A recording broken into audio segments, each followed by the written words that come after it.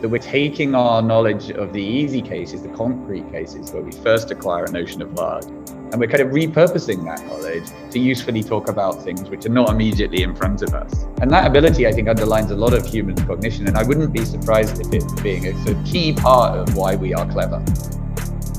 I think that finding structure in time is maybe one of the most important papers in the history of cognitive science. But because I've kept the language and vision data separate, I can then I can look up according to the language and return the relevant experience that I experienced visually at the same time. But that's very controversial, so I'm saying that as a sort of spicy take. Hi everyone, this is Axel. This episode I have Felix Hill with me. Felix did a PhD in computational linguistics at Cambridge and currently works at DeepMind as a research scientist. After finding out about Felix's background, I bring up the concept of compositionality and we explore why natural language is non-compositional. Then Felix tells us a bit about his work in Cambridge on abstract versus concrete concepts and gives us a quick crash course on the role of recurrent neural networks, RNNs, long short-term memory LSTMs, and transformers in language models. Then we discuss the core of Felix's work, which is training language agents in 3D simulations, where we raise some questions on language learning as an embodied agent in space and time, and how something similar to Alan Pivier's dual coding theory could be implemented in the memory of a language model. Next, we stick with the theme of memory retrieval and discuss Felix and Andrew Lampinen's work on mental time travel in language models. Finally, I ask Felix on some good strategies on how to get into DeepMind and the best way to learn NLP. As usual, if you want to skip ahead to any specific questions, there are timestamps in the description. Enjoy. Hi Felix, it's great to have you here. How did you get interested in language and natural language processing, NLP? Yeah, thanks, Axel. It's really great to be here and really fun to come and chat with you about some questions which I find really interesting. In terms of how I first got interested in all this stuff, so I did an undergrad degree in maths, and potentially paradoxically, I really preferred pure maths. I didn't really get drawn too much to applications of maths. And I think that was mainly because, well, firstly, the introductory courses is to things like statistics, so I think quite boring. And the second reason is because I don't really have good intuitions about the physical world. So I'm probably a rubbish physicist. And that reflects itself in the fact that I think a lot of the assumptions that you have to make in doing things like a physical applied maths, I always found them a bit arbitrary. I couldn't understand why it was okay to assume one thing but not another. Whereas in pure maths, like, you kind of just wrote down the assumptions almost like as a game, the axioms, and then it was kind of all about your ability to reason from there. So I really liked that. But I didn't like it enough to want to do it for research, really. And frankly, I almost certainly wasn't good enough. So, in those sorts of fields to do new research, you can almost quantify how good you are relative to other people. And I was reasonable, but not good enough to be the smartest. And so I looked to do other things, and I actually went off and did non-academic stuff. So I worked in some corporate job for a while, and I was a maths teacher. But during that time, I felt somewhat unfulfilled. So the corporate job wasn't particularly interesting from an intellectual perspective. And I love teaching, but I almost envied my students who were kind of still in this journey of learning new stuff. And I kind of wasn't after a while, right? Because I was, especially as a maths teacher, you really are teaching the same thing every year. I didn't really feel like if I did it for the next 40 years, I wasn't sure whether I'd really be fulfilled in the sense that I wouldn't be learning much new stuff myself. So kind of selfishly, I looked for ways to maybe do something for a few years and then, of course, potentially go back to teaching. And I might still do that. So I wanted to go back and do something intellectually challenging, but I didn't love pure maths enough. And I started to get very interested in language. And I think the reason is because I do like people. So even though I don't understand the physical world, I quite like thinking about the social world. And so I was kind of interested in language and people, but also in maths. The natural choice was to start exploring academic disciplines in that space. And I did a bunch of reading. I watched Steven Pinker's very well-known TED Talks. And I read a lot about Chomsky, because if you kind of think about the interface, at least back then, the interface between mathematics and language kind of takes you towards Chomsky. But strangely, after a while, I kind of came to the realization that although Chomsky is in some sense combining maths and language in his research, it also seemed to be pretty much all wrong. And what started to fascinate me was the ways in which natural language was totally different from mathematics, or different in really interesting ways. And I felt like Chomsky was trying to force a similarity there between language, natural language, and formal systems that didn't really exist. And actually, I mean, I'm definitely not the first person to think like this. And in fact, it was very influential. Other people, cognitive linguists like Lakoff and Langaker, and also even Wittgenstein, right? So I guess Wittgenstein first initially was kind of set out to do something similar in the sense that he was from Russell's tradition of formalizing philosophy of mind, but he realized that it seemed somewhat futile and that there might be a different, more productive way to think about language. So I was getting really interested, and I looked for programs in graduate school, and I managed to get into one in Cambridge. But this is relevant maybe to other people who are at this sort of stage. I'd never written a line of computer code in my life, right? And I was like 26 or 27 at this time. But on the other hand, my brother was a software engineer who'd done a master's degree. And he told me, for someone with your background, basic programming should be pretty easy. Now, that's not to say that expert programming or good quality software engineering is easy, but just that the sort of programming I might be interested in doing wouldn't be too hard. But it was hard to apply to graduate school without any credentials in this area. So I ended up doing a master's in linguistics in Cambridge. But the linguistics was very applied in the sense that there was psychologists, cognitive scientists, and computational linguists all chipping into this course. So it was kind of designed for people who were interested in more than just linguistic theory. But it certainly wasn't going to be a strong grounding in computer science or machine learning. So I had to do that myself. So during that year, I obviously took all the courses from the master's program, but I also spent a bunch of time contacting people in the computer lab and trying to get myself somewhat established there, and kind of often lying about what I knew about computers, because I knew almost nothing, but I did know some maths, and I kind of just tried not to betray how little I knew about how computers work. At the same time, I was kind of like frantically reading the Python textbook and the NLTK textbook from Edinburgh, and like trying to learn how to write code. And I think it's quite amusing, some of the things I used to do, like sort of writing loops over infinite sets and things like that, which all came from a maths background, right? So I was just trying to do some universal quantification or something, but obviously that doesn't work when you have to implement these things in physical reality. So I've made a bunch of mistakes, but I guess the lesson, if there is one, is that it can be useful to like not respect the curriculum of the course you're doing and instead do your own thing. And I think that's very true in British and potentially all European universities. You get a lot of freedom and you should use that freedom. So I did that, and then I was in the computer PhD program in computer science. So I got into the PhD program in the computer lab and kind of took it from there. So yeah. Awesome. So yeah, Wittgenstein is actually what got me interested in NLP, reading him. But it's interesting that you said that at first you weren't really interested in the sort of the physical aspects of language, because actually what we'll talk about a lot later is language grounding in 3D simulation, which is all about, well, being physically in space. So I think that's quite interesting. Before we talk about NLP, I have a question about linguistics. So in linguistics, there's this idea of compositionality, which you talk about in your blog called non-compositional. And what is compositionality, and why is natural language not fully compositional? Yeah, so this is a very hot topic at the moment, and something that lots of people are discussing on Twitter and other things. So I would say, if we were going to try and define it loosely, it could be something like the idea that the meaning of a complex expression in language, natural language, can be derived from the meaning of the subparts of that expression. So that might typically be the words, and a rule or some rules which tell us how to combine those meanings.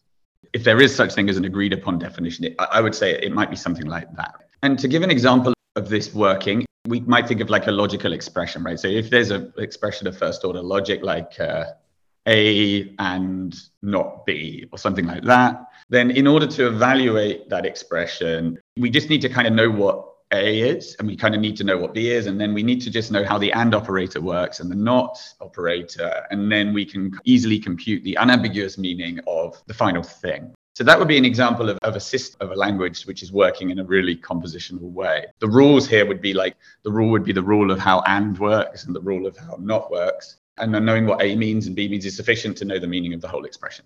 But it turns out when you think about natural language, and this is the point I'm trying to make in the blog, this is almost never in general true. So the way to work out the meaning of a natural language expression is almost never a matter of working out the meaning of the inputs and applying some rules. If you go to the blog, there's numerous examples of where this breaks down. But you know, just as simple as things like, if we talk about a big number, that's very different from talking about a big car. So what's the rule there that's telling us how to combine big with the meaning of the other thing? And then people like to talk about longer phrases, examples such as man bites dog. This is often used to show an example of the regularity of language, because we know in this case, the man is the person doing the biting, and then the person is biting, and then the dog is the person being bitten. But there's also a load of different things going on in constructing a scene which tells us exactly what's happening there, right? So the act of biting that a man does to a dog may be very different to the act of biting that a dog does to a man. Often interpreting all of these things requires us to understand how word order interacts with the meaning of the language, but it also requires us to understand how the world works and what is a likely way that a man would attempt to bite a dog and all of those things, right? So there seems to be lots of information coming into our understanding of constructing this meaning, which isn't present simply in the words themselves that go into the expression, and also potentially isn't present in some finite set of easily to explain rules. So in that sense, I would say that language isn't compositional. And if you go to the blog, you'll see many more discussions and examples of topics around this issue. Having said that, there is some regularity in language, right? And so the idea that language is not in general compositional doesn't mean that there is an interesting regularity, interesting effects of the order of words on what something actually means. So for example, we know that man bites dog definitely means something different to dogs bites man. And these regularities do seem to play some role in what's called productivity.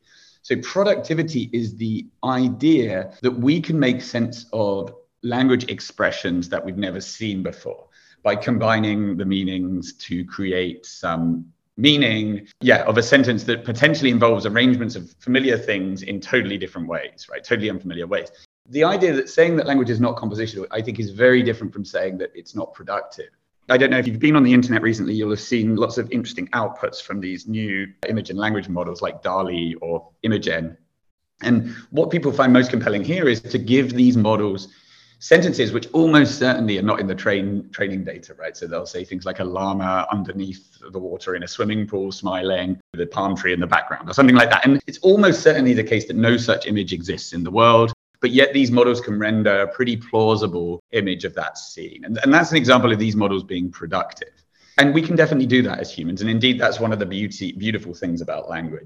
But it's absolutely not the case that because we can do that, it's necessarily a fact that we construct the meaning of expressions by putting in the inputs and applying some simple rules, right?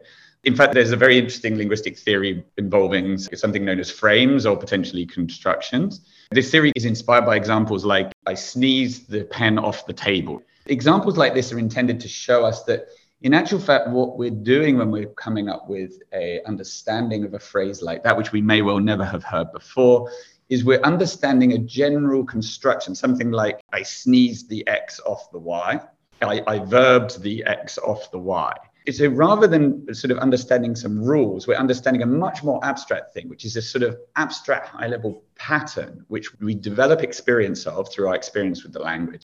And then when we come to put in new words into that pattern and make sense of an unfamiliar whole, it's really not a question of applying rules, but rather of a sort of very complex constraint satisfaction problem where we merge in our understanding of pen, our understanding of tables, our understanding of what it means to sneeze.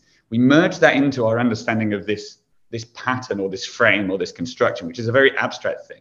And then they kind of compete with each other.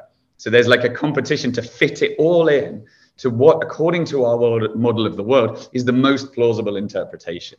So that's a very complex process that's absolutely nothing like applying rules to the inputs to get an output. And that's just one linguistic theory. But I do think that one of the reasons neural networks and deep learning has been so effective at modeling language in the last sort of 5 to 10 years is because they allow for a process which looks a little bit more like that theory and a little bit less like what people typically think of when they think of compositionality. And I'd also like to ask, so there's a lot of debate and criticism of recent models, these models like DALL-E and Imagen. And the criticism is that they don't perform in compositional ways. They don't seem to behave in this way where if I swap something out and apply a new thing to the input and apply some simple rules, I'm going to get a very expected output. And that's certainly true. But I do think it's worth asking why we even need a model to do that. I've already explained why we don't need that sort of regularity in order to achieve productivity, in order for the models to be able to generalize to new things. So if we don't need it for that, then what do we need it for? And I kind of think that really we just need it so that our models can achieve a sort of idealized intelligent behavior, which socially and culturally we've come to hold on a pedestal. And that's precisely the sort of thing that children who have particularly a Western education are taught in schools, right? We're taught to follow rules. We're taught to be regular in our thinking. We're taught to extend patterns, which we've agreed as a culture are important in predictable ways. And as a consequence of our education, we start to do that. But I just think it's worth reflecting on whether or not that's actually a sign of being more intelligent and whether or not that's essentially something we want our models to do. We may well want that, but I don't think it's a sort of analytic truth that we want that. Yeah, why do we want that regularity? I'm from a sociology background, and I think one could probably get into like endless debates and trying to situate this in sort of rationality discourse in the Renaissance era and all of that, and then how that frames our expectations about what intelligence, about what AI should be. But I have lots of questions, so I'm not going to get into that.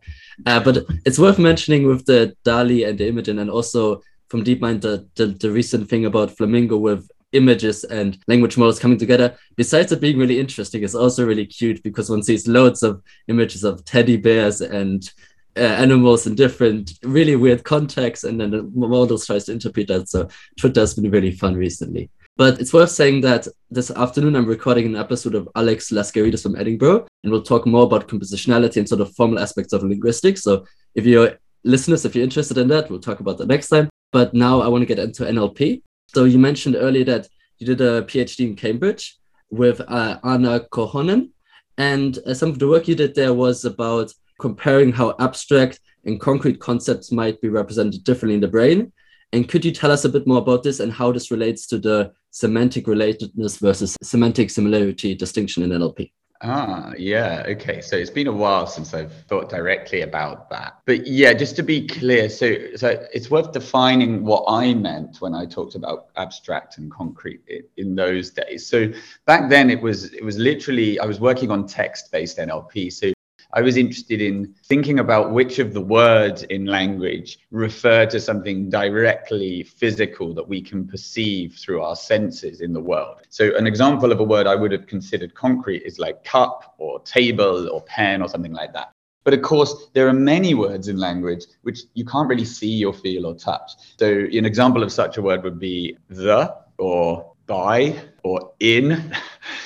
But there are also nouns which are definitely abstract. So, things like democracy or war or discussion. And it turns out that if you read adult language and try to sort of just count what proportion of the words seem to be concrete versus what proportion of the words seem to be abstract, it's actually a tiny proportion of the words that seem to be concrete. We spend very little time using language to discuss the physical world as adults. When you look at child language, the proportions are quite different. Children focus very much early when they're first learning language on the physical world. So this suggests that there's kind of these stages of learning where as we're developing our conceptual understanding of the world as children, and indeed as we're developing our ability to use language, we're first understanding the physical world. And we're also understanding that other people see the physical world and understand the physical world. And then we're building on those concepts that we've acquired to slowly develop an understanding of the more social or the more abstract world. And if this is correct, and it's a huge simplification of what's actually going on, I should say, but if this is kind of approximately correct, then I think there are interesting implications for the idea of how we could build a language understanding machine. We might need, for example, a machine that has some exposure to the physical world, some exposure to grounded things like images and videos. But of course, we can see that those things are never going to directly pertain to all of the language that this system ends up using. And so where do we get our understanding of things like democracy and all those other things? And I suppose they come about through our involvement in a society of language users and the fact that we can write things down, we go to school, we read books and all of that. But it feels to me like if we use human understanding as a guide, at least, that understanding the concrete things is kind of a necessary part of understanding the abstract thing. That's kind of what I was trying to demonstrate and show in my PhD, but admittedly without the sort of large scale corpora and big models that we have today. So it was kind of a much more small scale analysis around questions like that. Awesome. So in the paper, there's this idea that between abstract concepts, the relation might be more symmetric, and between concrete, it might be more asymmetric. And you also mentioned that this could be measured in sort of priming tasks or free association tasks. And could you tell us a bit more about that? Wow. Yeah. Okay. So this was the very first paper, pretty much the very first paper that I published, certainly the first paper that I wrote in a journal. Yeah. So there had been various theories about how we represent abstract concepts and how we represent concrete concepts. Like this is cognitively, right, in some sort of mental model. Loosely speaking, there was a theory that concrete representations are sort of feature based. And what that means is that, so if we think about a cup, there's some inherent kind of intrinsic properties of the cup that come together to contribute to our mental representations of cups. So it could be things like it's shiny because it's made out of china, and it's got this handle on the side which allows us to pick it up. It's probably got some sort of cylindrical or curved property. It has the possibility of being many different colors, but there's probably a bias towards it being, say, white. This is not saying that it's a feature-based representation. It's not saying that there are sort of necessary and sufficient conditions for being a cup, but simply rather that maybe some loose probabilistic distribution over some expected properties contributes to us eventually deciding that we're recognizing something as a cup. Now, when it comes to abstract concepts, we can't do that, right? Because we can't perceive the intrinsic features. And so there's a theory which says that in actual fact, an abstract concept is defined in terms of its role in some wider structure. So basically, it's defined in terms of the place it occupies and its relationship between all the other abstract concepts in our big mental network of concepts. And that's kind of a very different conceptual representation, because that concept then doesn't have intrinsic features. The existence of intrinsic features, if you go back to read the beautiful work there's a guy called Amos Tversky who actually got the Nobel Prize in economics with Daniel Kahneman. He was actually first and foremost a kind of cognitive psychologist. And he has this beautiful work called Features of Similarity, where he points out that if a concept has a kind of feature or property-based representation, then we should expect various asymmetries in the way people understand it. So I won't go into the details of why. But what I mean by asymmetries is that people's understanding of concepts might be asymmetric if the example he uses in the paper is things like people are more likely to sign up to the idea that North Korea is similar to China than they are to sign up to the idea that China is similar to North Korea. And you might have an intuition for why that is, but it's probably to do with the asymmetry that they perceive in terms of the power structures or the populations or some different aspects of those individual countries. And Tversky pointed out that these sorts of asymmetries are much more likely to be observed in feature-based representations rather than in the kind of structural, relational representation that I proposed could explain how we understand abstract concepts. So if that's the case, we ought to expect more asymmetry in our understanding of concrete concepts than abstract concepts. And so in this paper, what we did was like a really large-scale analysis of other people's data where they'd already got loads of different words and tried to measure how similar one of them was to the other. And so we could take that data and measure the degree of asymmetry. And we found indeed that there was much more asymmetry. Well, when I say much more, I mean statistically significantly more asymmetry among the concrete words or pairs of concrete concepts than there was between pairs of abstract concepts. And so this was kind of like a small bit of empirical evidence which supported the mental theory that concrete concepts are represented according to features, whereas abstract concepts are represented more in terms of their relationship to other concepts and their position in some large structural world model of our knowledge. That sounds really interesting. I'll get back to that when we talk about analogies, but let's talk about language models and transformers. So before we had transformers, most language models consisted of recurrent neural networks, RNNs, or long short-term memory, LSTMs. And could you tell us a bit about this history of how we got from RNNs to LSTMs to transformers now, and maybe also what these three terms mean? Okay, yeah, so that's quite a lot to cover, but I'll definitely have a go. So I guess the first thing to say is when it comes to modeling language with neural networks, I think one very important, but not necessarily the most scientifically interesting challenge, but one very important challenge is how to cope with variable length inputs, right? So if you're modeling images, you might assume that you could just chop all the images to the same size, pump them into a network, and then make a prediction, right? And that's kind of easy. But if you're modeling sentences, you don't know how many words that sentence is going to be. And as we know, there could be incredibly long sentences and very short sentences. And so it's not clear what sort of architecture we need to be able to cope with that difference in the input. And so one attempt, so in the early 2000s, Yoshua Bengio developed, one of the first neural networks which was capable of processing sort of natural language that you might take from the internet. And the way he handled this problem of variable sentence lengths was simply to chop everything off at 4. So this model was a model which had an input space of 4 words, and then it would first model 4 words and then move one step to the right and model the next 4 words, and move one step to the right and model the next 4 words, etc., etc. In doing that, it would make a prediction about what it thought the subsequent word ought to be. Now, as you can probably imagine, although it was a really amazing piece of work, it's quite limited because this model has no ability to make connection between anything other than 4 consecutive words. And when predicting the subsequent word, it's very often the case that there are these long-term dependencies where we actually need information from a few words prior to the 4 previous words in order to make the best prediction about the next word. About 10 years later, when technology and sort of computer capacity and even like things like GPUs had started to be used for these sorts of work, there was more capacity in models, and people started to think, well, how can we go from the model that Yoshua built to kind of relax this limitation that it can only deal with 4 words at a time? The solution they came up with was to use a type of model which had actually been developed by psychologists in the late 80s called a recurrent neural network. Back then, it had only been used for very toy data, although there was actually some nice applications, more increasingly nice applications of it in things like speech, I think, throughout the 90s. But then by this time, it felt like the right time to kind of take what Yoshua had done with this 4-word model, try to attempt to apply a recurrent neural network. And a recurrent neural network has a very different architecture. So with a recurrent neural network, you have a sort of chunk of weight. So this is a chunk of sort of computational capacity in the model, which is going to be reapplied many, many times as you're consecutively reading the words in the input. So I'll read the first word in a sentence, then I'll apply this weight, this computational kind of chunking, this computational function, which I'm also going to learn. I'm going to apply that to the first word. Then I'm going to sort of incorporate the second word. Then I'm going to apply this computational function again, which I'm also learning. I'm going to incorporate the third word. Then I'm going to apply this same computational function again.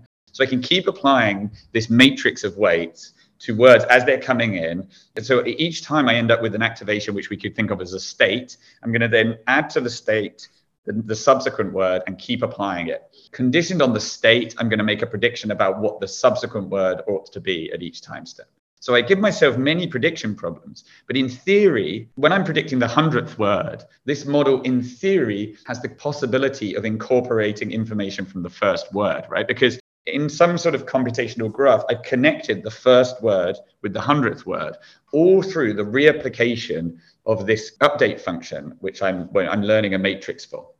So that's how recurrent neural networks work. And in theory, the recurrent network could account for dependencies in language that are arbitrarily long, right? So if I start a story talking about some topic, and then I later go and talk about a different topic, and then I start talking about the first topic again, potentially I could use that knowledge that I gained at the very start of the book to help me make predictions about subsequent words now. That's in theory what we can do with a recurrent network.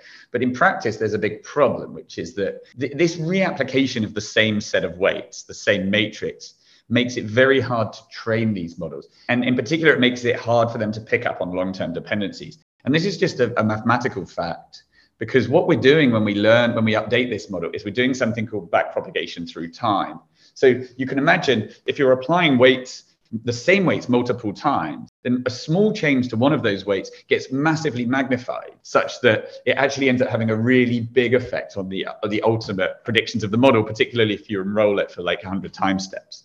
So it's very unstable to train. And this happens when you update a weight, but it also happens with the signal we use to know how to update the weights. So that's known as the gradients. And the gradients can multiply. And if the gradients are bigger than 1, they're just going to go up and up and up and up and up and get enormous by the time they get back to the original first word in the corpus. And if the gradients are below 1, they're going to get smaller and smaller and smaller. They'll be non-existent by the time you get to the first word in the corpus. So all this means that using the techniques that we use to train neural networks, backpropagation, it's very hard to train recurrent neural networks. See the importance of relating the first word in a corpus with the 100th word in a corpus, right? It's really hard. And so LSTM was kind of an extension of recurrent networks to try and help get around this problem. And for a while, using LSTMs was a big step forward over using recurrent neural networks. But then in the last sort of 5 years, the transformer has developed, and that's kind of like really helped to solve a lot of these problems that I just described about vanishing or exploding gradients and relating together things in language which might be separated by a large number of tokens in terms of the ordering of the words in text. I'll just say a bit about how the transformer works. So the transformer is actually a bit more like that original model I told you about from Joshua, where basically it processed just 4 words at a time. So there's no recurrence, or at least there isn't recurrence in a simple way, like I just described in the recurrent neural network. But the difference with the transformer is because computers have much more capacity now, you can actually take that 4-word window that Joshua used, and you can make it something like 2,000 words, right? So we can make the window much bigger. So that already means that when we put one of these networks on text, it has a chance to connect words that are 200 places apart in some corpus. But also, there's an even more important thing here, which is that unlike the recurrent neural network, it's not hard for the model to learn to connect them. In actual fact, it's easy for a transformer to learn to connect 2 consecutive words as it is for a transformer to learn to connect a word and then a different word, 1,999 words later in text. So the way that the transformer works, it's entirely symmetric with respect to the inputs, apart from a small position embedding trick, which allows the model to be aware of the ordering of the words. And because of that symmetry, it's equally easy for the model to recall things which are, 1,800 words ago, as it is for them to recall the last word that it's just heard. And it turns out that that capacity is really, giving a model that ability is actually really good when it comes to modeling language. And that might be surprising because we all know that in actual fact, the words that are close to a given word in text ought to be much more relevant to that word than the words that are a long way away, right? It's just a fact that the stuff I'm talking about now has a very high probability of being related to the stuff I was talking about 3 seconds ago, but it doesn't have a very high probability of being related to the stuff I was talking about 10 minutes ago. So given that language has that undeniable structure, why is it the case that a model which encodes that bias or which has a bias towards favoring relationships between subsequent words, why is it the case that that model ends up being worse at modeling language than the model which has no such bias? And I think this is a really important lesson about the role of the potential pitfalls of inductive biases. I think it's important because the sort of pattern I told you in language, which everyone knows, which is the fact that things which happen nearby in time are more likely to be connected in terms of, their meaning or their relevance to each other. That fact about language is so obvious to a statistical learner that it's really easy for both LSTMs and transformers to learn about it. There's just so much signal in the data telling it that. But what's not easy is these cases where it's important to know exactly what I was talking about 3 minutes ago in order to make sense of the world now.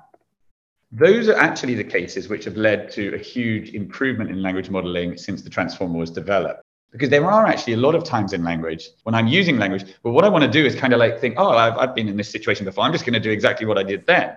So I want to be able to kind of travel back in time to some point in the past, grab that information and use it right now. Or potentially I'm starting to tell you a story, then I'll tell you about something else, then I'll go back to the original story. And when that happens, it doesn't happen very often, but when that does happen, a transformer gets it right and potentially an LSTM gets it wrong. And it's that ability to more easily learn the difficult stuff that makes a transformer better.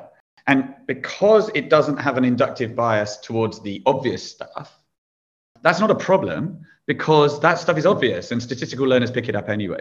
So I think there's a really interesting lesson there about the potential pitfalls of encoding inductive biases in our models in a careless way. So I think we need to think very carefully before prescribing the encoding of more inductive biases as the right way forward for producing better models. So you just mentioned the words prediction and time, and that's actually my next 2 headers for the next topic. So that's great. So in my last episode, I talked with Mark Spurek about predictive coding, which is a neuroscience idea that the main task the brain is trying to solve is predicting the body's actions and the sensory world. And in a second, I want to ask you about this idea of embodied prediction, but going back to the large language models you just mentioned, and some examples might be, GPT-3, BERT, Gopher. As you mentioned, essentially what they're doing is trying to predict the next word or the next sentence based off the previous words and sentences. Why is prediction so important for these models to become good language models? Yeah. So in your previous podcast, sounds like you talked about the sort of importance for prediction in learning in animals, right? Or in humans. And I think there's a lot of evidence that things like predictive coding and predictive learning are happening all the time in those cases. And I think about why that might be. It's kind of a no-brainer, right? Prediction is always possible. It's free in the sense that you don't need someone there telling you some useful information or giving you a label. You can just set yourself a challenge of guessing what's next.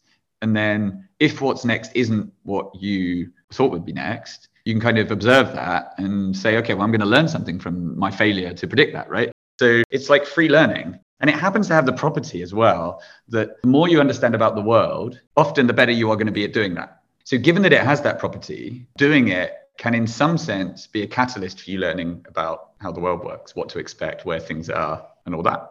So that I think is why predictive prediction is really powerful, right? But of course, in animals and humans, people who know about learning would point out that there's definitely more to learning than prediction. And there can be retrodiction. So, it's also kind of free, provided you've got a reasonable memory to set yourself the challenge of predicting your memories given what you see now.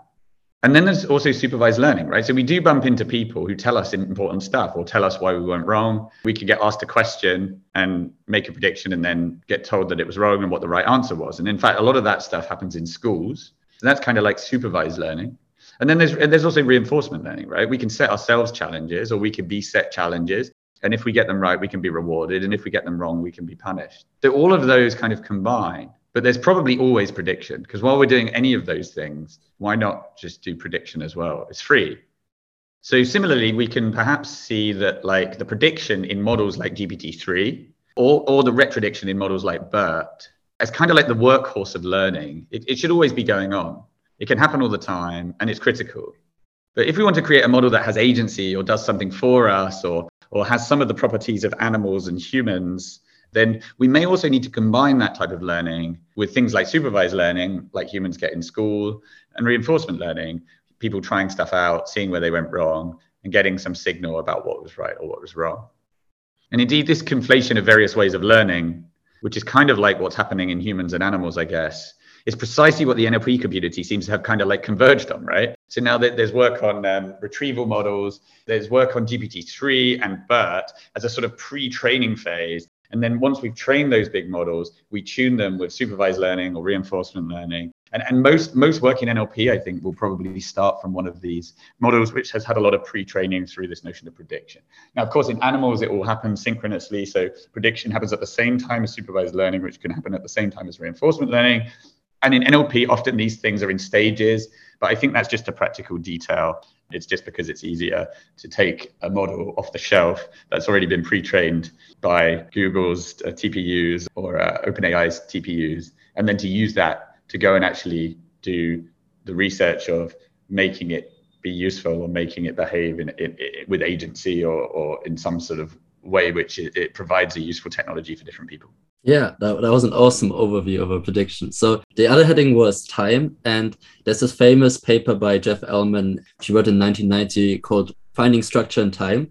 And in the paper, he sort of explains that neural networks, when they try to learn syntactic or semantic features of words, they need to form these internal representations that make sense of the temporal structure between the words.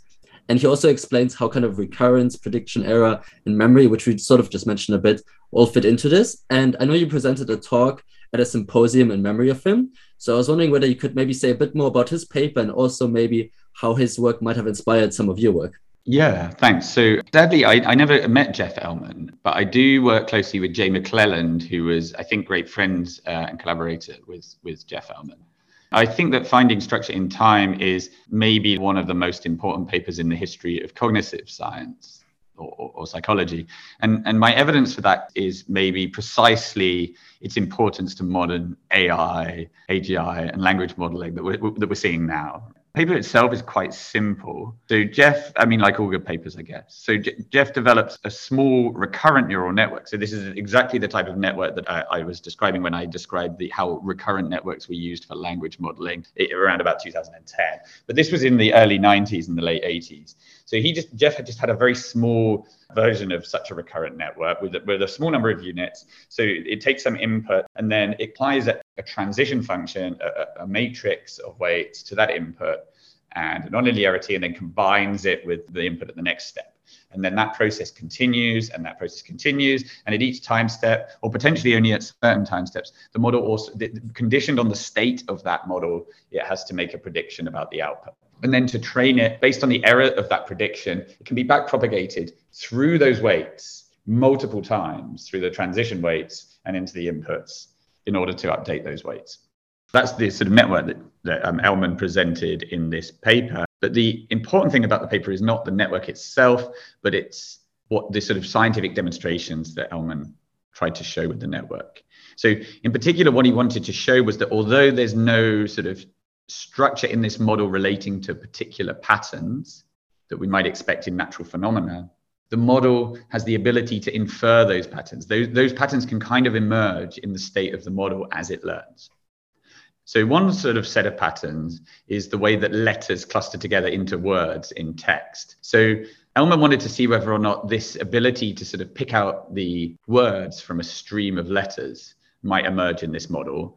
And so he trained it by training it on the sequence of letters in some English. So just found some English text and gave it each of the letters one by one, but he didn't give it the white spaces. And after a certain amount of training of the network, he considered it trained, and then he started to analyze its prediction errors. And he found that the model had much bigger prediction errors when predicting the first letter of a word. Some test corpus, he again fed it letters by letters, and he found that the prediction errors were highest when the model was having to predict the first letter of a word. Subsequently, its prediction errors went down a lot. So by looking at the prediction errors, you could see where the word boundaries ought to be. And he concluded that this model was able to kind of use the statistical transition probabilities between letters to slowly acquire a sensitivity to where word boundaries ought to be without any other sort of signal. So even a baby learning where word boundaries need to be in speech probably also gets some signal around how long there is in terms of pauses between particular words. It's not a very clear signal, but it's definitely some signal. This model didn't even have that, right? It didn't have any indication of where the white spaces should be. It just inferred, after reading lots of different, getting experience of the words of the language, what different patterns of letters might normally occur towards the end of a word, and then what sort of patterns of letters might normally occur at the start. And it had kind of developed a sensitivity to finding those spaces. And then another experiment he did was more around sort of like being able to infer the semantic clusterings of the world just through language. So in order to do this, it was not possible to train on large amounts of natural text. Jeff created a sort of synthetic language. So the synthetic language had a set of nouns. So it might have sets of nouns like fruits.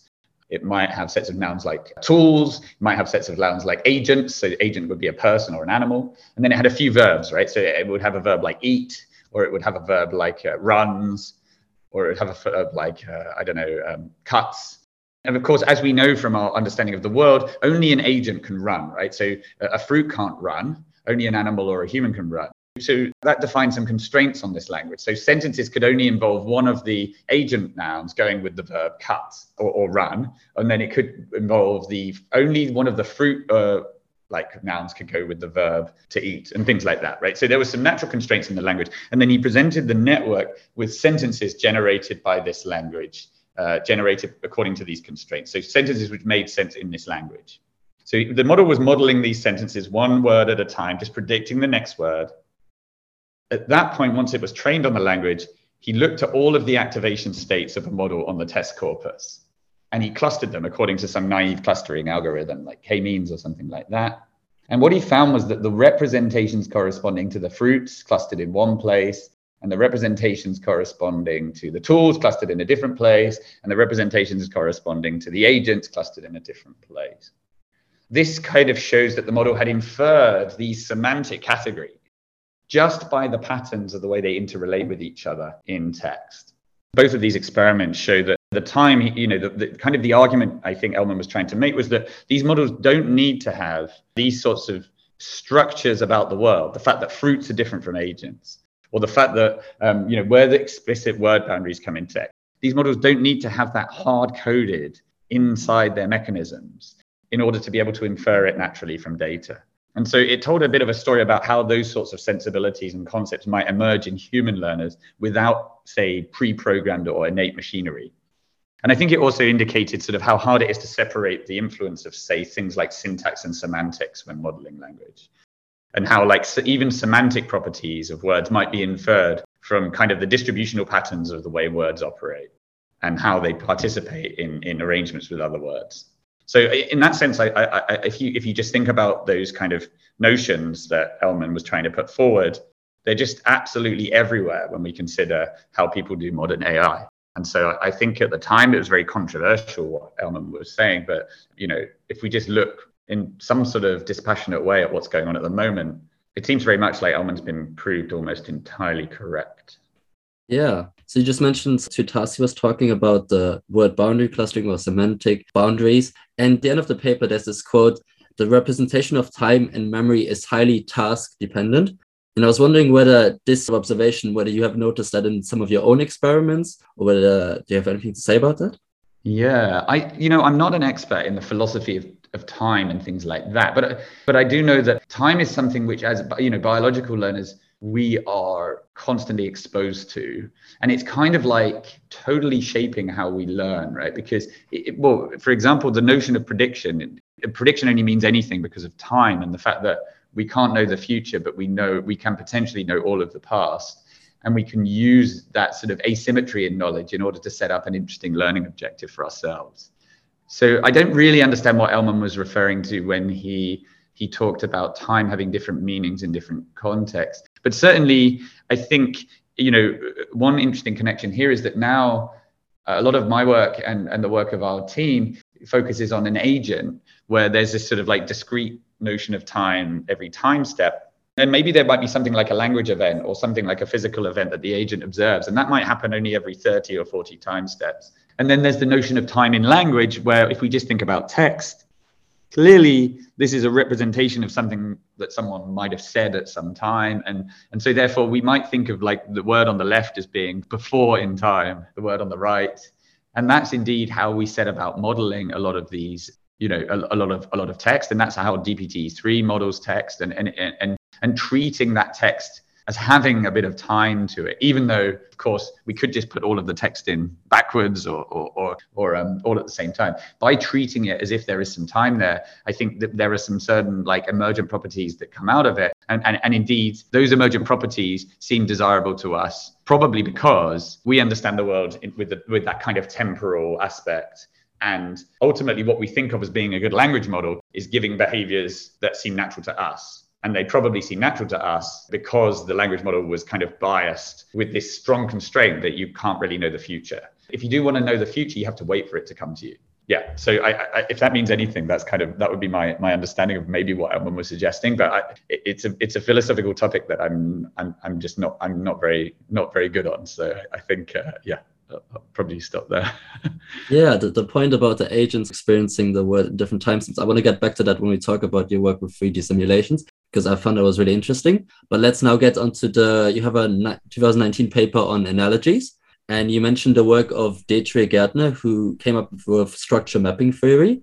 And in this theory, there's this idea that there's a difference between analogy and similarity. Whilst analogy is about what relations objects share, similarity is about which attributes they share. And do you have maybe an example to showcase this difference between analogy and similarity? Yeah, okay, so that's a bit of a change of tack, but I do think that's a great way of putting it, that things are similar if they share lots of attributes, and maybe more analogous if they if they have lots of relations in common, or perhaps, if they have some sort of similar structure in the way that different components within them and the things they relate to can be aligned. So in the paper, I think we used this motivating example. I don't know if it's the perfect example. The analogy between the sea, which is something we can easily perceive here, we could see it, with sound, which we can't see. We can see the sea, but we can't see sound. And the Romans used an analogy between these two domains to improve their understanding of sound. So they observed with their eyes that sea can like bounce off walls, or that waves in the sea can kind of have a certain periodicity. And they used that knowledge. They sort of then intuited the potential connection with sound. And they used that potential connection to make predictions about sound, which actually then they could test, and they usually were confirmed. So in some sense, they were making an analogy between C and the sound. And then they were saying, okay, which aspects of the C do we think might be shared with sound and in what way? And that process of kind of connecting the two domains could be thought of as like a prototypical example of analogy making. And the important fact here is that there's no perceptual similarities between sound and the C. Or you can't see sounds. Sounds aren't wet. They're not blue. So we probably wouldn't say that sound and the sea are similar, but their structure or relational similarity in the way that they kind of interact with other things and in the way in which they kind of inhabit a particular system. And so we would say they're analogous. And I think that example and the fact that the Romans were able to use that to actually better understand sound, that also shows the power of analogy in potentially explaining, inferring causes, and generally being creative and understanding the world. Yeah, I love that you went back to the Romans. In my last episode with Mark Spivak, we went back to the Greeks about like group cognition. So it's too fitting. But so in the paper, you talk about how you can maybe implement this in a model and we could then solve analogies. And sort of what you point out that is it's not necessarily the architecture that's important for a model, but in the way of which data and how the data is represented to the model. And I was wondering whether you could elaborate on that.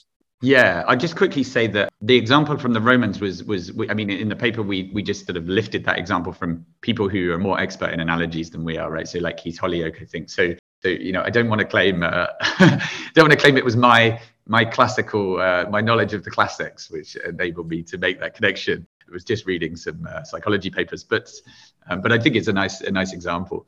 In terms of your question about what we found in that paper and the importance of the training data, Dedre's structure mapping theory tries to sort of propose a cognitive process which allows us to make analogies. In the paper, we don't try and argue in favor or against that particular theory. In fact, we don't really want to do cognitive science in some sense. We don't want to try and understand exactly the mental processes which go on behind analogy. But we are interested in how a neural network could learn analogy using gradient descent. So we set up these little visual tasks. We created, it's little graphics like stars and circles and lines, and it's all black and white. And we created 7 domains. So one domain might be like triangles. The other domain might be circles. And these circles can be various sizes, various different colors and things. So we've got some large space of different domains. And then we had like 4 or 5 abstract rules. So they could be things like X or and, or the notion of increasing or the notion of decreasing. So we had these abstract rules and we had different domains. And in theory, each of the rules could be applied to each of the domains. And then we would show an example of a rule in a given domain, and then we would show a different domain and ask the network to apply the same rule to that domain to complete a pattern. So the idea here was if the network is able to infer the rule by observing some changes, so infer some structure from one domain, and then take that structure and apply it to a new domain, then in some sense it would be solving a problem by using analogy. And we trained a recurrent network, actually, so just very much similar to the one I described Jeff Ellman having invented. But we trained it, unlike Ellman, who just put symbols, who put words directly into these models as symbols, we trained it on pixels. So we trained it to actually see the patterns. And that allows it to do more generalization, right? Because in some sense, this model, if there was a similarity between triangles and circles, the model would be able to see that, right? If we just chop triangles and circles up into different symbols and give it to the model, it's going to think of them as just maximally different things. But in this case, the model could see perceptual similarities, but it also had to infer these structural similarities. And we found that these recurrent networks were actually able to do this, but we had to obviously train them on loads of analogies and then test them on some held out analogies. And they did really well. They were able to sort of infer known rules from known domains and apply them to completely new domains with some above chance success. So it was really evidence of having acquired an ability to make creative analogies. Having said that, there's some important caveats. So one is that humans don't learn to make analogies by like practicing hundreds of thousands of analogy problems, whereas that's what we had to do with this network, right? We had to train it on analogy problems. So that's not very biologically or ecologically realistic. But the other important thing, and this is the point about the data being important, was that these are actually multiple choice analogy problems that we trained the network on. And what we found was critical for the network to learn to do the analogy was to give it the right multiple choice answers. So, I mean, the right answer is always there in these problems. But the critical thing was that the wrong answers were the right type of wrong answers. And in particular, if you just randomly choose wrong answers, then the network doesn't learn to pick out the structure very well or generalize very well. You have to be clever with your wrong answers such that they're designed to kind of teach the network something. And what they're designed to teach the network is like, they kind of represent obvious mistakes or obvious incorrect ways of solving the problem. And then there's this one correct way. And if you do that when you're training the network, it learns to pick out the right structure. And you actually see that because it learns to perform much better on these held out test sets than it would do if you just chose random confounders for your incorrect answers. So I think there's a nice analogy with teaching and education, because I don't know if you have a sense, but in classrooms, I think good teachers often, one way in which they can be very effective at teaching a new concept is to pose a multiple choice question or to raise the common misunderstandings or common pitfalls with a new concept. So it's almost the best way to ensure that you really understand something, and I'm really going to teach you well, is to highlight the important decision boundary by telling you, okay, not only is the answer to this question, King James, but it's not King John, because you might have thought it would be, but in actual fact, it's an easy mistake to make, but in actual fact, no. And, it's also not Queen Elizabeth because, some other reason. And so if you can kind of contrast the right answer with like plausible, but incorrect wrong answers, then the network gets the principle that you're trying to teach it much more effectively. Yeah, I think with neural networks, there's often that problem that they can find backdoor answers, and that with your wrong answers, that you focus on the fact that it's not just a domain matching thing where you just have wrong answers from different domains and then the network learns to classify the domains in some sort of sense, but it's about then having maybe the wrong answers from the same sort of matching domain, so it has to look at the analogous thing, if that makes sense. Exactly. Yeah, that's a really perfect description. And you're right. For a different class of models, this might not be necessary because they wouldn't even entertain the wrong hypothesis. But neural networks entertain every hypothesis. And so you do have to be careful or clever in how you kind of educate them. All right. So let's talk about grounded language learning in 3D simulations. This really fits the theme of the podcast. So that's great. So basically what you're doing is you're studying grounded language by putting agents in 3D virtual environments. And you're not just giving them language, but also visual input. So it's multimodal. And could you tell us a bit about the motivation of using 3D simulations and maybe some of the tasks that you make these agents do?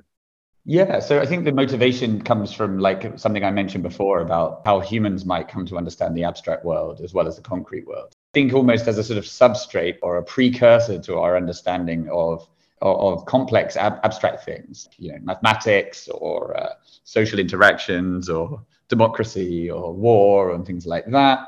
I think a lot of our understanding is built on a reasonable understanding of the physical world. Indeed, this is a point that a lot of cognitive linguists try to make. So very closely related to the notion of analogy is the notion of metaphor. And George Lakoff has this very famous book, Metaphors We Live By, where he points out that almost all language can be considered to some extent metaphorical. Right? So if I say, a large number, I don't really mean that there's a large number like an enormous 8 or something, which is towering over me. But if I said a large building, that could be considered quite concrete. And maybe I literally do mean that it occupies more space in my field of vision. More pixels are taken up by this building than the building next to it. So if I think of the building example as like almost the concrete meaning of large, and then the number example as being somewhat more abstract, I'm sort of extending that understanding of the concrete to a more abstract system, which is the number system. And then we could talk about a large issue or a large discussion or a large problem. And in those cases, it's even less physical, right? It's really hard to imagine what that has to do with space at all. But I guess the hypothesis and Lakoff's evidence from metaphors is intended to suggest that we're kind of taking our knowledge of the easy cases, the concrete cases, where we first acquire a notion of large, and we're kind of repurposing that knowledge to usefully talk about things which are not immediately in front of us. And that ability, I think, underlines a lot of humans' cognition. And I wouldn't be surprised if it being a sort of key part of why we are clever. And if that's true, then we do need a way of our AI systems understanding the physical world as well as understanding language. And to understand the physical world, that means being able to observe it. So being able to see what two buildings are like and how they're different in size. But I think it also means being able to interact with it. It means being able to sort of throw stuff around and see what happens and make a little experiment where you pile the blocks up and they fall over and putting things in other things and all of that. And so that's why we tried to start thinking about the problem of language understanding in machines by giving agents access to a physical world. But of course, it's not a real physical world. It's a 3D simulation. And the reason for that is mostly pragmatic, right? Like, I don't believe that this simulation is more interesting than the real world. It's just that it's very hard to do the sort of research into general intelligence and cognition in the real world, in a robotics setting. I don't think that will be true forever. And I think it's increasingly less the case. But for now, we've done a lot of work in 3D simulations. And these are worlds where the agent can pick up objects, they can throw them around. They're not sort of totally photorealistic, but they're realistic enough that if you looked at the world, you'd see that there's a cup, there's a table. You'd understand what's above what's bigger than what. You can basically understand what's going on. You probably don't even need any experience of 3D computer games, and you'd be able to look at this and see what's going on. It's like a caricature of reality, but it has important aspects of reality. It has some physics, simulated physics. So things kind of like bump into each other and fall off things and all of that. It's also experienced by the agent from a first-person perspective. So the agent can only see what its eyes allow it to see given where it is in the world. And it can then move its field of view looking up, down, left, and right. And I think that has some important implications for what it actually learns about the world.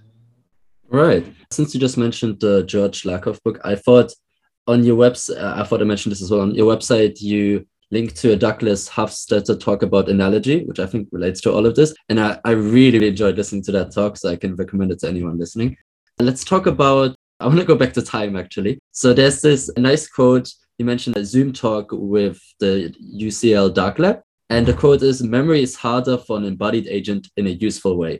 And I think the idea behind that was that if you have an embodied agent in a 3D simulation, when it does object recognition, it gets several timestamps of several image frames of an object. So it can look at it from several angles for several timestamps. Whereas, let's say if there was like a classifier that only gets one image, it only has that one snapshot, that one timestamp. And you said that can be useful for memory. So could you tell us a bit about this intuition? Yeah, I mean, so if you think about how we experience the visual world, it's active perception. So we decide what we're looking at. And not only that, but we never look at just an instant snapshot of an object. Well, we rarely do. Maybe we look through some photographs that are on the internet. But while we're moving around our physical environment, we're looking at objects from all different angles. And our input is highly correlated. The input we get at the next time step is very likely to be very similar to the input we got at the previous time step. And this definitely has implications for how we can learn and understand about the world. So I think, for example, we never see a single view of an object. We always see lots of different views. And that can tell us a lot about the object, a lot more about the object than if we just had one view. And I think this is particularly important for young infants. And so there's this beautiful work by Linda Smith where her lab, they try and quantify exactly what babies see by putting head cameras on them with the consent of the parents, I should add. Kind of like watching those videos and analyzing the types of data that they see. And what's really critical here is that they see a lot of toys, but they see most toys very rarely and some toys incredibly frequently. And those toys are often interacted with. They're picked up, they're moved around in the field of view.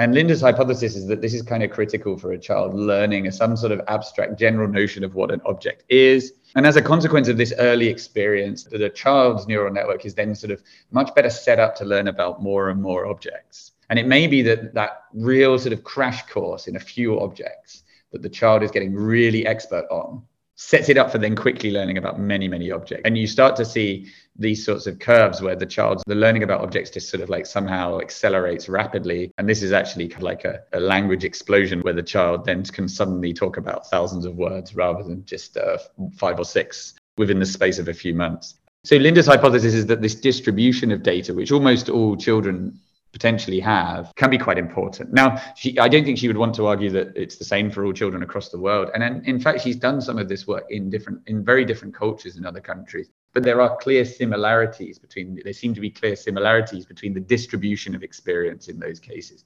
So anyway, in our 3D simulation, just by virtue of being an agent in the world, our agents are kind of getting experience a bit like that, because they're picking up objects, they're looking at them, and then they're getting many, many hundreds of time steps of frames, which focusing on a particular object. So it's an attempt to understand in neural networks the effects of having that experience and how that could be beneficial. And we've already seen loads of cases in which it seems like, compared to an agent which just gets a uniform distribution of images from a single viewpoint, an agent which experiences the world by moving around can do things differently and potentially, I wouldn't say better, but certainly more similarly to how humans seem to do them. So, for example, we've shown that an agent which moves around the world and learns about objects in this way can generalize to unfamiliar combinations of objects better than an agent which just gets individual images. And in fact, if an agent has to pick up objects and learn about them in this way, it can generalize to doing interesting new things with familiar objects much more effectively than an agent which doesn't get the same amount of experience of each of these objects. This kind of suggests that it's kind of building a really strong representation of a few objects, which underlines a lot of humans' ability to generalize to understanding new objects. And maybe that understanding comes from this really concentrated experience, picking up objects, moving them around, seeing them from all different angles that we get in our initial training. And if that's the case, maybe a lot could be gained by training neural network models to understand the world in this sort of simulated way. That's kind of the hypothesis we're working with in this research. Yeah, it's interesting. It gives that whole, if a child has like a favorite toy, it gives that a whole new angle of not just, well, that's emotionally important, but also, well, cognitively important. So you mentioned that one of the benefits of then like learning, getting these different snapshots is that you can maybe recognize unfamiliar objects, or you can interact with familiar objects in new ways. And I think for that, memory is a really important thing. And it's also some of the challenges in some of the models. And I thought you had this interesting point about the distribution of different data types of language and vision, in the sense that language is quite sharp and discrete. Either I say something or not, whilst vision is this continuous visual input. And arguably, there's a lot more visual data because it happens all the time. And you make this point that, well, maybe the language input at timestamp X maybe sort of structures the way the visual input is remembered at the same time point X, and then maybe then the visual input is made more salient, and that's maybe important for the memory of the model, and then these applications I just mentioned. And maybe you have a bit more to say about that. Yeah, well, I don't have a lot more to say because that was like a really clear explanation, and I totally agree. It's like you've said it better than I could. But I do think there's something here. One of the beauties of neural networks as models of cognition is that they allow for different information types to interact. And that's super cool. We can just take language data and mix it with vision data in some way. And we can build models that account for the interaction between vision and language. And that's actually quite hard to do with other paradigms because, the type of data wasn't just some distributed representation. And so how to mix them together in an elegant way was not clear. And of course, I think I've hopefully tried to explain that a lot of cognition is about the interaction between loads of disparate different data sources and making sense of that. So I think that's the ability to mix stuff together is a real advantage of neural networks. But I think in this work, we tried to demonstrate that there's also some advantage to be had for not mixing everything together. and the reason is, so what I mean by that is that a lot of multimodal models, they'll just merge vision and language into some shared dense representation and then do something. And that's cool because it allows you to combine the information in the vision and the information in the language. There are advantages also by keeping this information separate, but potentially aligned. If I've heard and seen something at the same time, I know that this information should go together in some sense, but do I really want to merge it together into a big shared representation? Potentially in the separation, there might exist useful information because we've got two very different distributions of data, as you said, actually. So there's vision, which is always there, which is highly correlated one step to the next. And, so picking out the modes in that distribution might be quite difficult, picking out the important events. But then if we keep that separate to language, but aligned with language data, picking out the modes, the important events, is going to be a lot easier because language is not always there. It comes and goes. And indeed, it's sort of a lower bandwidth signal. So working out whether something's important from the language could be easier. And so if we keep them separate, we can then, in a memory system, we can then do interesting things. We can use the language modality for retrieval. So basically, I want to look back in my memory and I want to say, well, when did something important happen? Or I need to remember something about cats because somebody's just said the word cat. How can I find something in the past that's relevant to cats? And all I have to do is kind of match the word I've just heard to the language in the past and the reference to cat in the past. But because I've kept the language and vision data separate, I can then I can look up according to the language and return the relevant experience that I experienced visually at the same time. And this becomes quite a powerful mechanism. If I'd have merged together language and vision into some dense representation in my memory, I'd had to do some sort of quite complex pattern matching inference mechanism on my own memory in order to find the bit amongst all of the stuff mushed together, to find the bit that's relevant to cats. It could be quite difficult. I need to do almost some interpretation of dense vectors, whereas if I'm looking up just for the word cat, it's, or maybe I'm looking, maybe the word tiger, but I'm just looking up in a word embedding space, it could be a lot easier to find the right information. And then I can send back to my decision-making part of my network. I can send back the corresponding visual experience as well as the language experience in order to combine them and make a decision. So that was just one example in an agent where we thought keeping distinct modality representations of the same event separate in memory actually had some advantages. And this corresponds to this dual coding theory from a psychological theory of how information is stored in humans. And so that was just a kind of a nice connection, very loose connection. We're definitely not claiming to have proven the theory or anything like that, but it was nice to make that connection with psychology and what our agents were doing. Yeah, I have to say I'm totally promoting my other episodes in totally arbitrary ways, because you just mentioned cats, and somehow when I talked with Mark Spurbeck in the last episodes, we kept talking about the Chinese room argument and robot play, and we kept on having the example of processing cats, interacting with cats. So, well, here's my little promotion. But you just mentioned that this work was sort of inspired by the dual coding theory by Alan Pivio, and this idea that we have visual and verbal distinct knowledge encoding systems. And I think that fits with this idea that, well, the brain is has functionally specialized areas, but we'll talk about the brain later because we have so many questions, right? So in some of these tasks, 3D simulation tasks, you're asking the agent to sort of bind objects to words, but in one of the tasks, you also ask the agent to bind words to category words or objects to category words. And this links back to our earlier discussion on analogy and the work you did in Cambridge. I was wondering whether there are maybe in the future ways to build specialized architectures where you focus on either processing categories based on features or categories based on relations. Sort of my intuition is that most of the current work focuses on categories based on features. And how would one train an agent to focus more on sort of relational categories? And is there any work you're doing on that? Yeah, it's a great question. So, I think the analogy work was an example of really forcing the network to focus on relations rather than on features. So, I think that shows that it's possible. But in that case, we had to really force it by, a process which is a bit like meta training the network. So we gave it many, many examples of the necessity of focusing on relations. And eventually it acquired this ability. I think the more interesting question maybe is what sort of general experience might be necessary for a more generalist agent to have this ability to focus on relations, and how might that emerge? Yeah, I'm not entirely sure. So maybe there could be some mechanisms which support this. I think that self-attention, this mechanism in transformers, is really nice, right? It's a kind of nice soft compromise between a sort of symbol binding situation. One of the nice things about self-attention, it's a somewhat context-free memory and the content-free, in the sense that they're all derived from the same core, but you have separate key, value, and query representations. And so this allows for a small amount of indirection or a small amount of separation between the information we use to find a variable and the content of that variable. And I think that's quite nice, but it's a very soft constraint, because I do feel that most cognition, apart from this variable binding thing, a lot of cognition is kind of content dependent, right? Context dependent. And self-attention is context dependent because all of these key, query, and value representations are derived from the same core representation at the layer below. So it's a kind of nice compromise between this kind of variable binding, indirection, or content-free operation and a context-dependent operation. So I guess that's an example of a bias which I think might be helpful in encouraging networks to focus a little bit more on relations and a little bit less on features.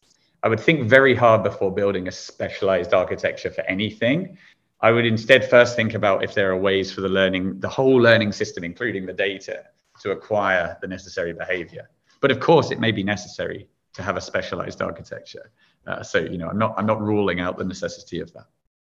Yeah, besides architecture and the way that data is presented, I guess the more multimodal you make a model, the more relational it might think anyway, because then with the Roman example of the sounds and the waves, like that's vision and auditory. Once you have some sort of model with 7 different senses, then that might do it emergently. Yeah, I would completely agree with that. I'm not saying that's definitely true, but I'm saying I completely agree with your intuition. Okay. Well, I'm hopeful for the future. So my next heading is inspirations from neuroscience and psychology. And a lot of AI research, and especially at DeepMind, there's quite a rich history of taking inspiration from neuroscience. But then there's this debate of how much biological detail should be implemented in the model. And often on the AI side, well, people decide to take less detail than more detail, right? And you co-authored a paper with James McClelland where you made some comparisons between the brain and NLP. And for example, there were some comparisons between the medial temporal lobe and decree-based attention systems, which you sort of alluded to, and this idea of an external memory, which links back to the dual coding work. And making use of these examples or others, what is your take on how much biological details should we take from neuroscience? Yeah, that's a great question. It's one I'm not that qualified to answer in terms of neuroscience, right? Because I'm not a neuroscientist, and I know that this question is being actively discussed amongst a large community of people interested in both neuroscience and machine learning. And that is a brilliant community. I think that such a community has already existed, but I don't think it's ever been as exciting or as rich as it is today. So I would encourage people to engage with that community who know more about this question than me. But in terms of cognitive science, I would say we should take a lot. And I suppose the controversial thing I'll say is, I think we should take a lot from cognitive science and more cognitive linguistics. And we should take a lot more than we should take from theoretical linguistics or linguistics that's not empirical in some way.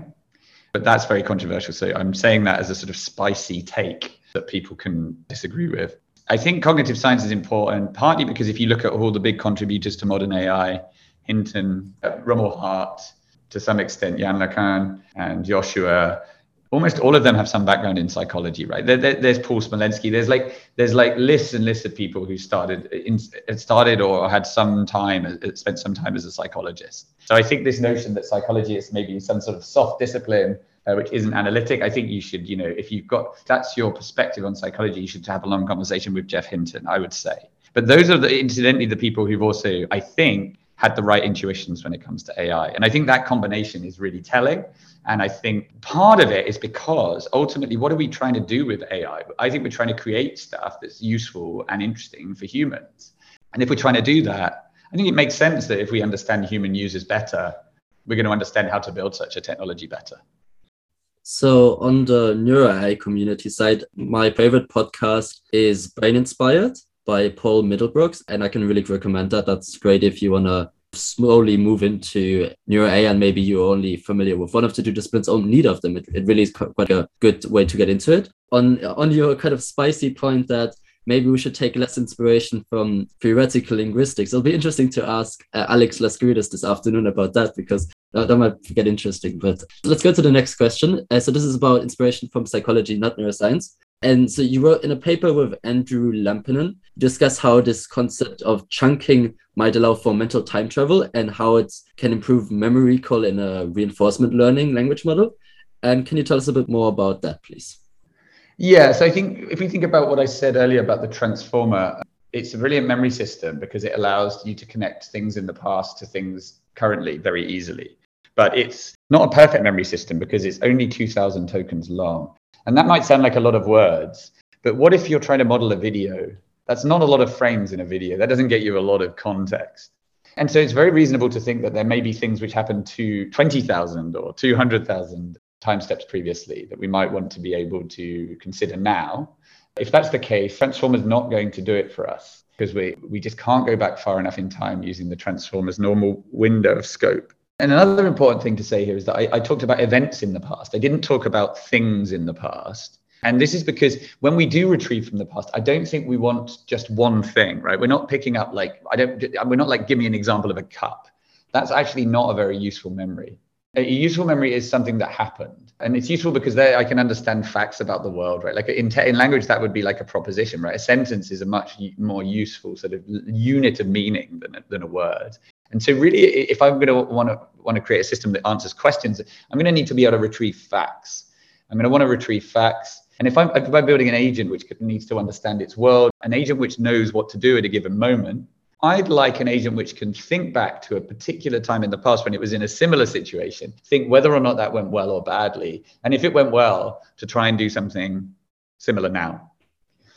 Both of these cases, I think you can see that having just the last 2,000 time steps in your memory is not necessarily going to be enough. So this motivates research into something that we might consider to be like an episodic memory, a memory of particular events which happened at any time in the past. And Andrew's work on mental time travel was designed to kind of take a transformer and make it a little bit more capable of episodic memory. His version was a somewhat hierarchical situation where there was one aspect of attention, Well, you can imagine the current transformer looks back at the last 2000 time steps. In Andrew's memory, there was one operation which first looked back at the last, say, 5 or 6 transformer windows. And then within each of those windows of 2000 steps, it looked for particular relevant events. And it was able to retrieve back from those, pull through these events. And so effectively, it allowed the agent to transfer back in time 4 or 5 times further than if it had just had a transformer memory. Now, there are many other technologies which are aiming to do something similar. So Andrew's version of this, the hierarchical transformer in an agent, was only one such example. And there's other things like the transformer XL, compressive transformer, and various other ones. So I would encourage people to look at those as well. Another development that's happened in text-based modeling, although not really in agents, is this idea of retrieval. This is kind of like an extreme episodic memory where almost anything that exists in a corpus is first embedded into some continuous space. And then a model is trained to kind of model text by predicting the next word, but also by looking back at these embeddings of all of the stuff that's happened in the past. And this is only possible if you have a large amount of memory, right? Like a big computer that can represent almost each individual paragraph from the past and store it there. And systems like this are starting to be effective. So that's another example of a type of episodic memory. It's not particularly biologically realistic because you kind of just remember everything. And so you do need an enormous memory. It won't scale potentially to an agent because, it's one thing remembering everything in a large text, but what if you have to have a video representation? You might need some sort of compression. And also you might have to investigate things like selective writing. There might be knowledge that you have which tells you whether or not you want to write something to memory or whether you don't. Because if you're able to filter in that way, you're going to save a lot of space. And ultimately, even with computers going the way we're going, it's still going to be beneficial to save space. And so I think there's a huge amount of research still to be done on memory, on what's the best way to retrieve memories, what's the best way to write memories, or should we write everything? And what's the best way in what format should we store our memories? What's the right way to compress our experience? Clearly, we don't, as humans, when we remember an event from the past, we don't remember literally every single detail. We only remember the important stuff. And so, kind of like it would be nice to move towards systems which were capable of doing something like that. And I don't think we have them at the moment. And I think it's a real exciting area of research. Okay, so let's talk about some career questions. You're working at DeepMind. What's your favorite thing working there? I think my favorite, honestly, the thing I love about DeepMind is it's full of scientists from different backgrounds. It's not a computer science company. So, they were very tolerant of the fact that I didn't have a computer science degree. Indeed, many of the greatest scientists or the best scientists there don't have a computer science degree. I don't know some basic stuff about computer science. I can't write code in C++. And nobody makes me feel small or unimportant as a consequence of that. I think we've got physicists, psychologists, social scientists, a bit of everything, computer scientists, they're all important.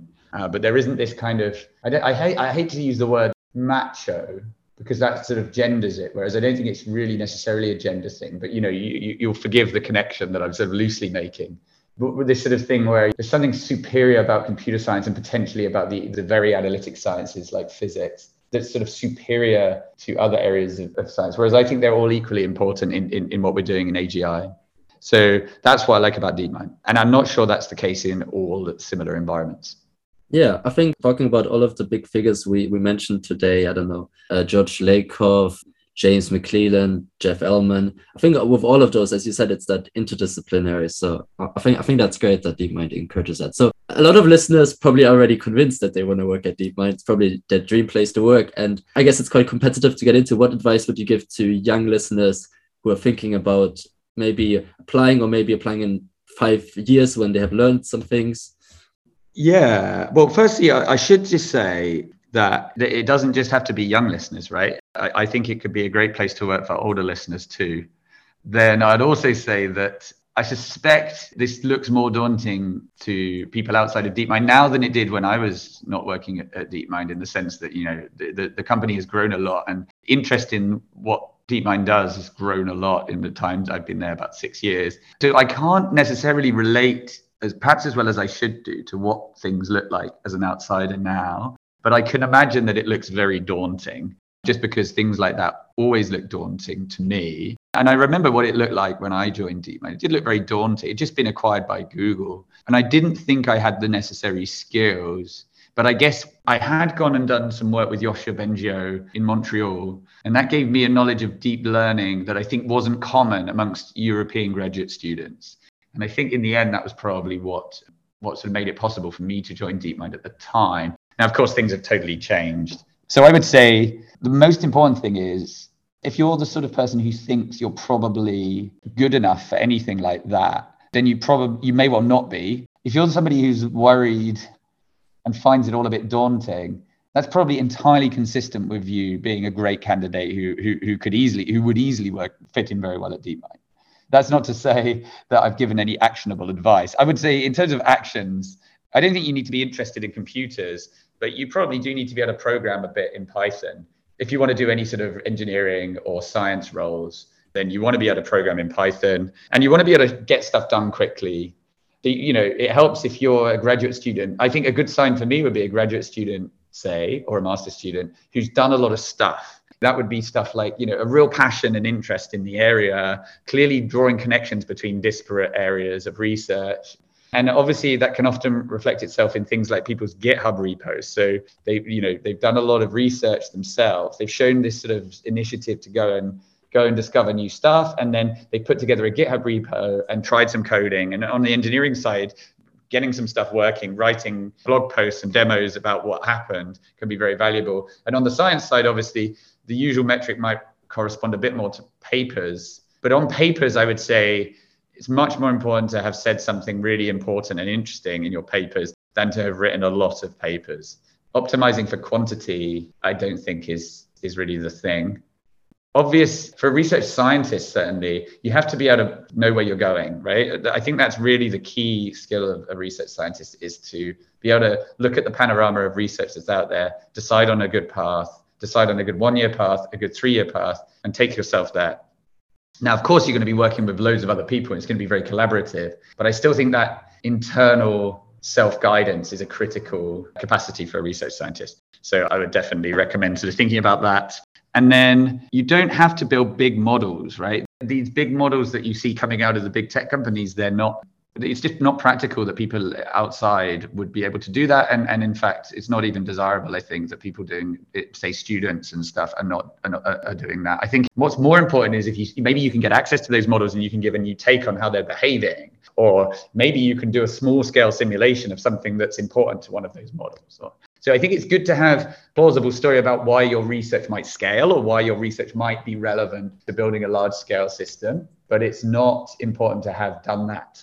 And in fact, there's so much parallel complementary research that needs to be done in understanding or in really drilling down on what's going on with these big systems, that is a much more valuable thing to be doing than attempting to build one yourself. And then finally, I guess a lot comes down to personal relationships, right? So do contact people, meet people at conferences, try and be brave. People are kind in DeepMind. You might not be the most confident or outgoing person, but that's okay. But you do have to be able to sort of, I suppose, execute some of the normal functions of human beings, writing and asking for advice, writing and asking for help, and getting to know people in that way. And that can also, I think, make a huge difference. Yeah, on the last point of contacting people, I can just say that from my own experience over the last half a year, I've emailed people where I thought, oh, they're so famous, they're so busy, they won't respond. And they respond maybe even on that evening and are really kind and really helpful. I think that's something maybe about the science, maybe the whole world is like this, but I think the science community, people really love what they do. So they're always very welcoming and responding to these questions. Yeah, first thing I should say is hopefully a bit of an outlier, but when you emailed me about this podcast, I think I took about 3 weeks to respond. And on top of that, I needed a bit of a chase. And I think there's a good example there, which is, it happens that I had a particularly busy few months to do with personal stuff. I'm going to get married and stuff. And I just didn't have the bandwidth to cope with this. I've kind of learned my own lesson, which is you should always try and make the bandwidth for these things. But also there's an important thing, which is that you kind of chased it, right? And that's good. If you don't get a response, it can be just that people are busy. And there's no harm in a bit of a chaser, because often that will just go, you'll hit a convenient time and then you're going to get the response you want. I'm not trying to outsource the effort onto the part of the person contacting people, but it's just probably a reality of life that maybe a few chasing emails can make a big difference. And don't be afraid of chasing, what's the worst that can happen? I don't think everyone understands that chasing just shows that you care about what you're trying to do. Yeah. And Joshua, I sent Joshua Benjo an email when I was, in about 2013, probably in the middle of my PhD. And he responded within 3 minutes and then said, yeah, let's do a GVC. Now, of course, at that time, he wasn't quite as well known in the sense, right? Because a lot of what he's done at that time has then gone on to become incredibly famous. But it was telling that I sent emails to a bunch of people, and it's almost like the ones who responded quickest, it almost correlated with maybe the H index or something, or it correlated with how we might consider who the best scientist was. As in, there was a positive correlation between the speed at which they responded and those things. So I don't know what that says about being busy and things. I think for sure you will be an outlier in terms of the quality of the research and how quickly they respond, because I know that with a few other people, where they were famous, they responded immediately, but I definitely say I'm a big fan of your work. So you definitely don't fit into that regression. Also, a really practical thing on the following up with people. A big thing I noticed with the podcast is that I land in people's spam folders all the time. And then you can just do is triangulate. If you contact the person in the university who maybe from some sort of connection, then they can send an email and then that works out. So that's a massive thing. Okay, one more career question. Someone getting into NLP right now, so maybe just starting off with their first online courses and maths and whatever. What is the most important thing they should learn? Yeah, I would say you obviously want to learn about deep learning. So how neural networks work, a little bit of linear algebra, a little bit of multivariable calculus, like what a gradient is in multiple dimensions, those sorts of things. And then I would say psychology, in particular, experimental methods. So firstly, psychology as in some stuff about how humans work. I think that's important. I think more and more being good at NLP will be working out what to do with these big models, and working out what to do with these big models will require understanding humans. So I think that's important, more important than understanding Chomsky hierarchy, formal languages, or any of that stuff. The other thing I would say from psychology or any sort of natural science is the empirical method. If we think of a massive model, like a massive language model, as something approaching the complexity of understanding an animal, then you're going to need to be as good at science in the true sense of the word as psychology graduates are, or as neuroscience graduates are, or as graduates in experimental physics are. And so you're going to need to know what a hypothesis test is, how to design a good experiment, how to control for a bunch of potential factors, all of that stuff. I don't want to suggest I'm a master of all of these myself, but within our group, I think we have all of these skills. And I think I'm very pleased that we do. Yeah, that sounds really good. So my last header is sort of looking to the future. What science problem keep you up at night? What is sort of the toughest problem that people in NLP or maybe your group yet have to solve and are thinking about a lot, but it's just out of reach?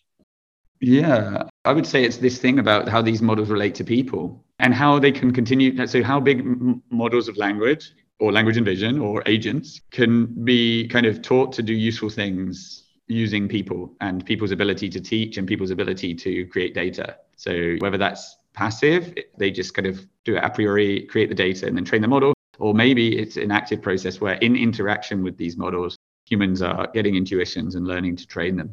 There's also a load of stuff we're learning about how to actually distribute and clean data. Often in the papers, the tech reports which describe these big models, it's in the very end of the appendix.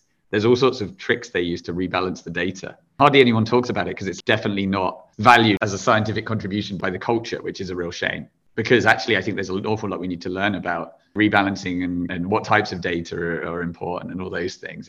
But nobody, you don't get kudos from the big deep learning crowd for working out a new way to balance the data. So usually people just kind of don't even mention it. Yeah, I feel like for good science and reproducibility, it'd be great if people know where to start with those things, because I assume everyone sort of tries to figure it out on their own. And then, well, A, it's harder, and B, is it as comparable if you don't know what you're comparing to, if it's just at the bottom of the appendix? Yeah, exactly. Yeah, that's a problem it's a very immature world, right? These big models. So, there isn't even the right format because you can't fit all the details into a submission to NeurIPS or something like that. So there's not even people are writing these long reports, which is great because there's lots of details, but maybe not the right details. And there isn't a community or a culture of exactly how to report that science. So I think, it's very immature, but that's not a criticism. I think together it will improve, and the community will slowly improve on that.